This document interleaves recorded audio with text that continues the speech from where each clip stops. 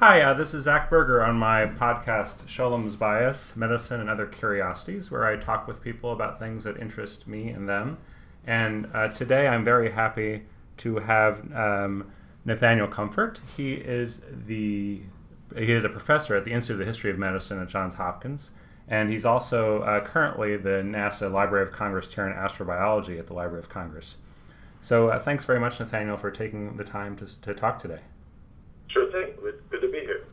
So I have some questions that I'd like to ask you about your interest and your 2012 book, The Science of Human Perfection: How Genes Became the Heart of American Medicine, is quite relevant to what I see every day in taking care of patients and to many people's experience of their health. But I want to ask first about your title, Chair of Astrobiology. Could you talk about that a little bit and what that's all about? Yes. So a number of years ago, the Nobel laureate physician Baruch Blumberg endowed this chair here at the Library of Congress, funded by NASA, in astrobiology. And that's a pretty far cry from the history of medical genetics, but I applied to this position with a proposal for a current book project which does connect the two, and that is a biography of DNA. And so I'm going to be looking at the history, the scientific and cultural history of the molecule DNA, looking at it first as a natural object, then as a scientific object, then as a cultural object, and finally as an artificial object. That's great. I think that's fascinating to hear about the multiple dimensions attached to one very short acronym. Right. And I think go on. Sorry. I was just going to say that the link here is primarily the first chapter, which is looking at where DNA came from in evolution and how we came to understand it that way. So I'm looking at the recent advances since the Genome Project, roughly, in origin of life research. And origin of life on Earth is considered part of the science of astrobiology. So they were interested enough in that project that they were kind enough to give me this wonderful fellowship. That's great. And I look forward to reading it because I know the last I read anything significant about origins of life and the research, I'm going to say what I'm sure everyone says to you, which is, I learned in college about the primordial soup, and I know the science has moved on since then. That's right. Exactly. I mean, basically, the primordial soup has been thrown out with the bathwater. Right. I think this new book project of yours is of a piece with your previous work about the history of genomics and how it's really the good and the ill, or the eugenics and the population health improvement. All the strains of genomics and medicine have become really inextricably linked. And so I wanted to ask you how that plays out these days with the concept of precision medicine. And to those who don't know what that is, precision medicine is very variably defined. But I think one definition that has some currency is that it's using predominantly genetic techniques to get at individual variation, and thereby theoretically to tailor in an individual way medical treatments to that person based on their genetic profile. So I mean, just the definition itself is can be unpacked in various ways. But I wonder, you one thing you said in the statement from NASA about the astrobiology chair was that genomics has transformed a number of realms of thought. I'm paraphrasing, but I wonder whether precision medicine is just a genomics redressed, or there's something new about it that as it appears to you. So your question is how has genomics changed or transformed these sorts of individualized approaches to medicine? Yeah, because I think the claims made for precision medicine is that it's an individual thing, that we're going to find out people's individual genetic profile, and we're going to. Right. At the same time, it seems like it's got individual objectives to make the individual person healthier, but at the same time, the claims made for it are about diseases of population import. Like, we're going to make your diabetes better because it's different for you. We're going to make your heart disease better because it's different for you. Right. And so both these things coming together, I think, were reflected in your book about the various influences on genomics. Yes, right.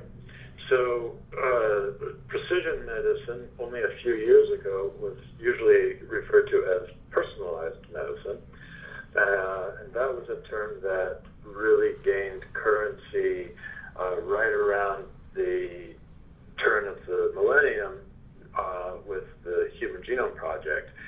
And you started to see an increasing use of the term personalized medicine in the mid to late 90s, and then it really exploded after 2000. And only in the last 4 or 5 years or so has it really begun to shift to the term precision medicine, which obviously has a kind of a nice scientific connotation of sort of surgical strike or something. Right. But it also has a very technological overtone, right? And so, I have mixed feelings about the term. I'm a little concerned that it's going to take emphasis away from the person and put it more on the technology, but that's sort of a separate issue. Absolutely, genomics has personalized approaches to medicine go way back. In my book, I talk about sort of the patron saint of personalized medicine, Archibald Garrett, who at the turn of the 20th century discovered the first Mendelian disease in human beings. It's a rare condition called alkaptonuria, whose primary symptom is to turn your urine black when it oxidizes. He didn't know it at the time. It turns out to have some, I'm sure you well know, Zach, that it has some sequelae later in life, strength problems and so forth. But Garrett teamed up with William Bateson, who was the English translator of Gregor Mendel's work, and to solve the mysterious case of this extremely rare disease, and showed that it followed a nice, clean Mendelian recessive pattern. And he went on to really champion the notion of individual variation, genetic variation, and what it could tell you both about disease and about health. The diathesis, is that right? That's right. So exactly, the diathesis. So you can trace that back further, and I have done that. He was picking up on a concept that had actually gone out of fashion in Garrett's day, and that is the concept of diathesis, which was had great. Actually, the term that goes back to Galen's time, but it was very current in the 18th century, but had gone out of fashion thanks to the germ theory of disease. And diathesis was described a constitutional predisposition toward a type of disease or a type of condition. And the germ theorists thought that was all just spooky stuff, that it was a way of just, talking about something that you didn't really understand. Right. And I confess that before I started reading your work, the only memory I had of the word diathesis was in the phrase bleeding diathesis, which it only hung around because of medical school, and I don't even think that phrase is an active part of my vocabulary. If I were to talk about the same set of phenomena for a patient, I would talk about I would use some other words, right? But that's sort of interesting that in my mind it's just that word, and I didn't even know what it meant, or its historical. Yeah, that's right. And what Garrett did was to bring back that old-fashioned term and overlay Mendelian genetics on it. And he wasn't all that interested in the immediate health sequelae or of the alkaptonuria that he wrote about. He didn't. Correct. Not at first. In fact, what interested him most about alkaptonuria was the fact that it appeared not to be a disease at all, and it indicated to him that he said he only detected this because of this strange phenomenon of oxidation of the urine, and it made him wonder how many other biochemical variants that humans or animals might have that would go completely unnoticed. And he said that there's, think how many traits there are that we can identify physically in each other just by eye that don't really have any significant health consequences, but we can tell one person from another. And he said maybe, by extension, we are all also biochemically unique.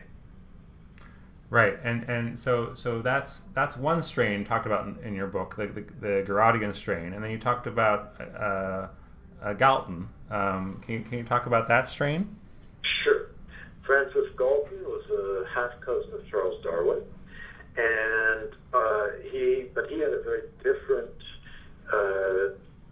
mental framework than his cousin. Where Darwin basically spent his entire career solving one big problem, how species come about, Galton was a quantitative guy, and he was constantly solving lots and lots of little problems.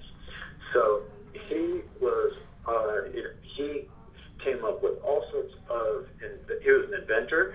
He invented modern weather maps, the idea of a thermocline. He invented underwater reading glasses. I mean, so things that were. He invented linear regression. So everything from the very practical to what sounds kind of silly to us. Right. And and one of those problems that he was trying to address was the widespread belief at the time among Victorian gentlemen that the Victorian gentleman was on the decline, that the human populations in general were degrading, and so this was known as degeneration theory. And the French actually comes out of French theory, but the English adopted it very wholeheartedly, and as did the Germans, as we well know, and so forth. And so he thought that instead of leaving the poor and the infirm and the unintelligent and so forth to simply starve or kill each other off the way his contemporary Herbert Spencer said they should do, the father of social Darwinism. Mm-hmm.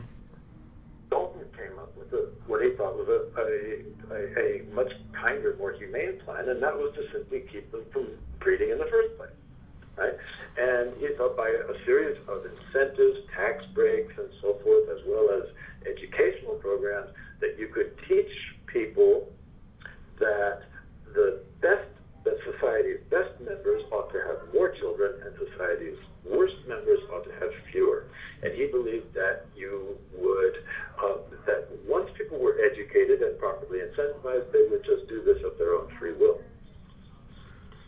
And that was the idea of eugenics. And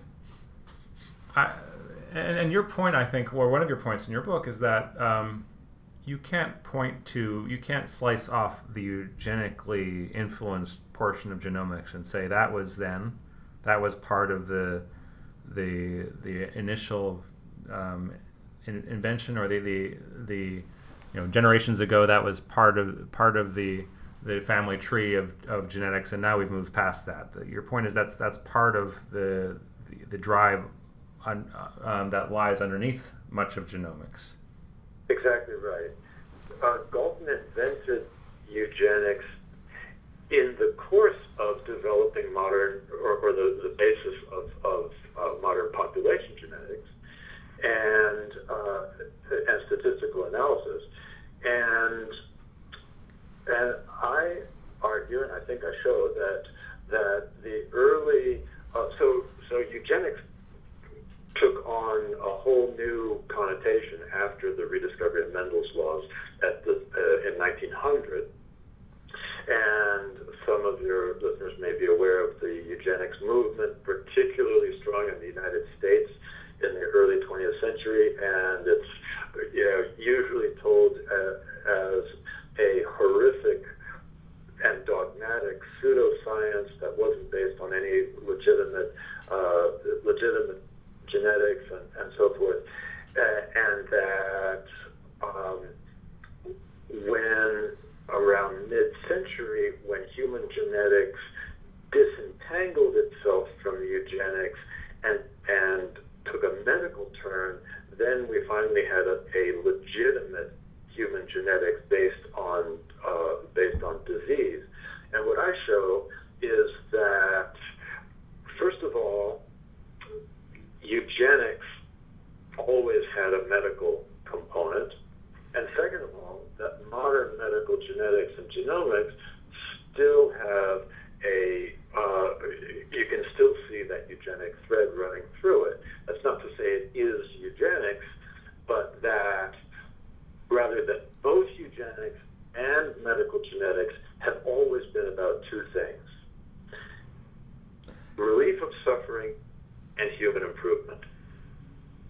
Right. And I wonder, and I know some historians, I think it's an appropriate reaction not to want to draw two parallels that are too close between historical events and present-day events, but I'll do it anyway. But so in a lot of the discussions about genetics and its use in precision medicine, I see less talk about human improvement and about helping the individual achieve goals that are consonant with healthcare metrics. That is to say, for example, we have a patient with an irregular heart rhythm, and so the doctor might recommend that they be on an anticoagulation medication, but their genetic profile is such that they break down Coumadin in one way or another way, and so theoretically that genetic test would enable the physician or whoever to prescribe them a medication that would work best for them.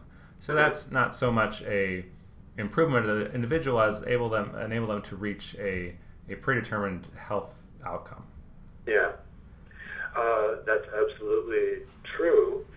And I would also point out that here in Washington, right across town at the National Academy of Sciences today, is a summit on gene editing, on CRISPR and other techniques, that where Francis Collins, the director of the NIH, and also bioethicists and other scientists and various sorts of people are all talking about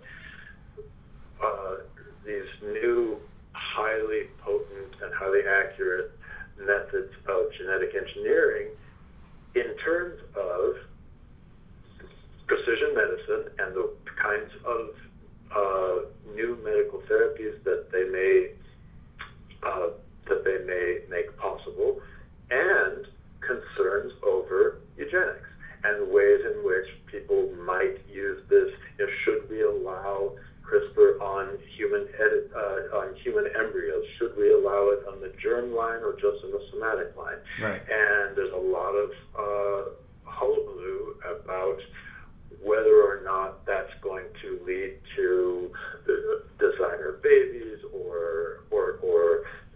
inscribing privilege into our very DNA and so forth. So again, I would say they're both still there.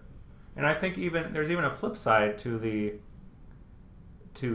case in which genetics is used to achieve, let's say, broadly recognized or population level health outcomes, which brings it closer to the eugenics strand, and that is an element that I think is missing from the precision medicine discussion. I don't know whether you think so, and that's these health outcomes are often determined without discussion with the patient about their preferences. So it is clearly not the case that everybody with atrial fibrillation or an irregular heart rhythm needs to be on an anticoagulant.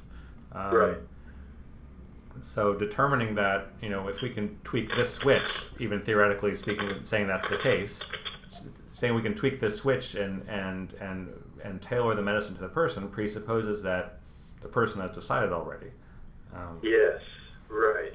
And so, some of my colleagues, historians and particularly bioethicists, mainly bioethicists, tend to feel like they have to take one side or the other. Either, are you for gene editing or against it, or for personalized medicine or precision medicine or against it? And, my view as a historian is it's not my job to say whether we should or should not do this, but rather, hey, this is happening. Yeah. What's the best way, how can we understand it and guide it to make sure that we have the best, that we maximize the best outcomes and minimize the worst outcomes, right? And I think one of the ways we can do that, one of the ways that we can learn from experience is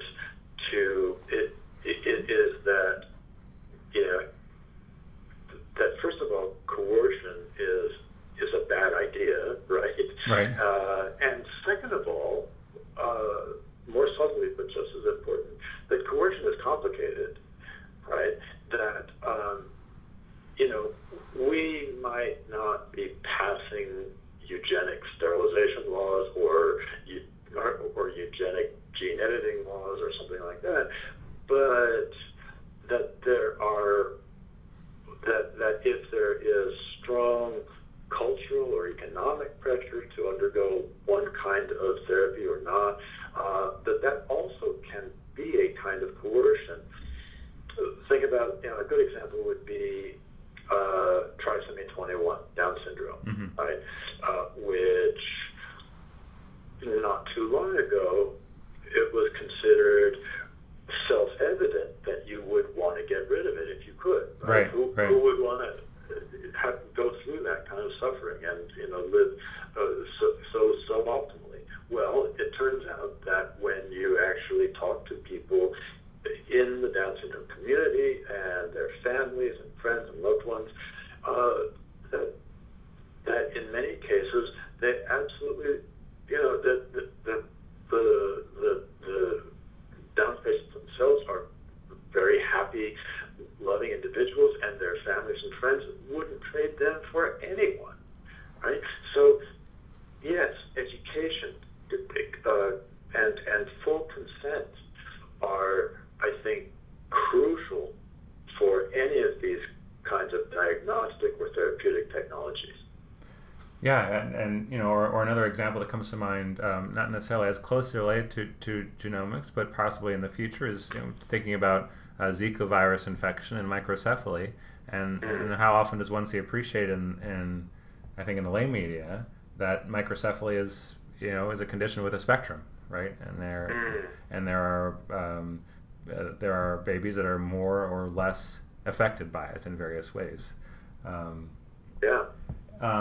So it's interesting that you say you talk about your own role as a historian, not to advocate for one side or the other, but to say what's happening now. And I think that's very interesting to think of historian as a chronicler, and especially given that you are a historian of, if I'm not mistaken, you call yourself, at least I've seen that said, of recent science. Is that yes? And so how does that? How do you? Maybe you could talk a little bit about your role as that sort of person in the in public discussions, or as a public intellectual, to chronicle what's going on faithfully to your methodology and to your discipline, and not taking sides, but influencing the discussion in some way. Yeah, sure. So I would say that historian does more than just chronicle, because we also have to interpret, right?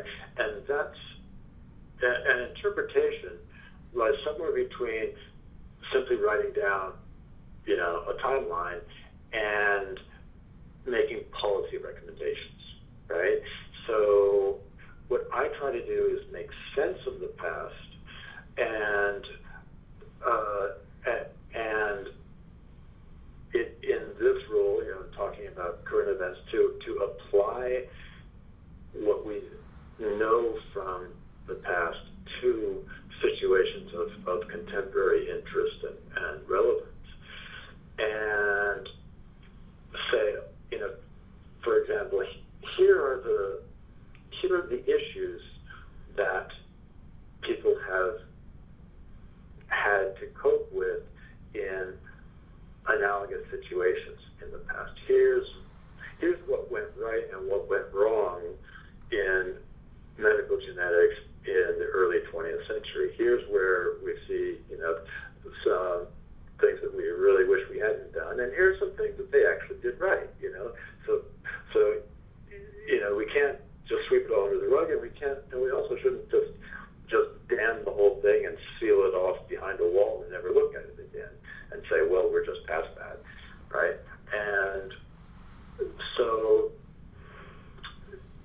what a historian of recent science who's trying to, like myself, who's trying to engage with the public, with policymakers, with scientists such as you, what we try to do is open conversations to talk about continuity and change, right?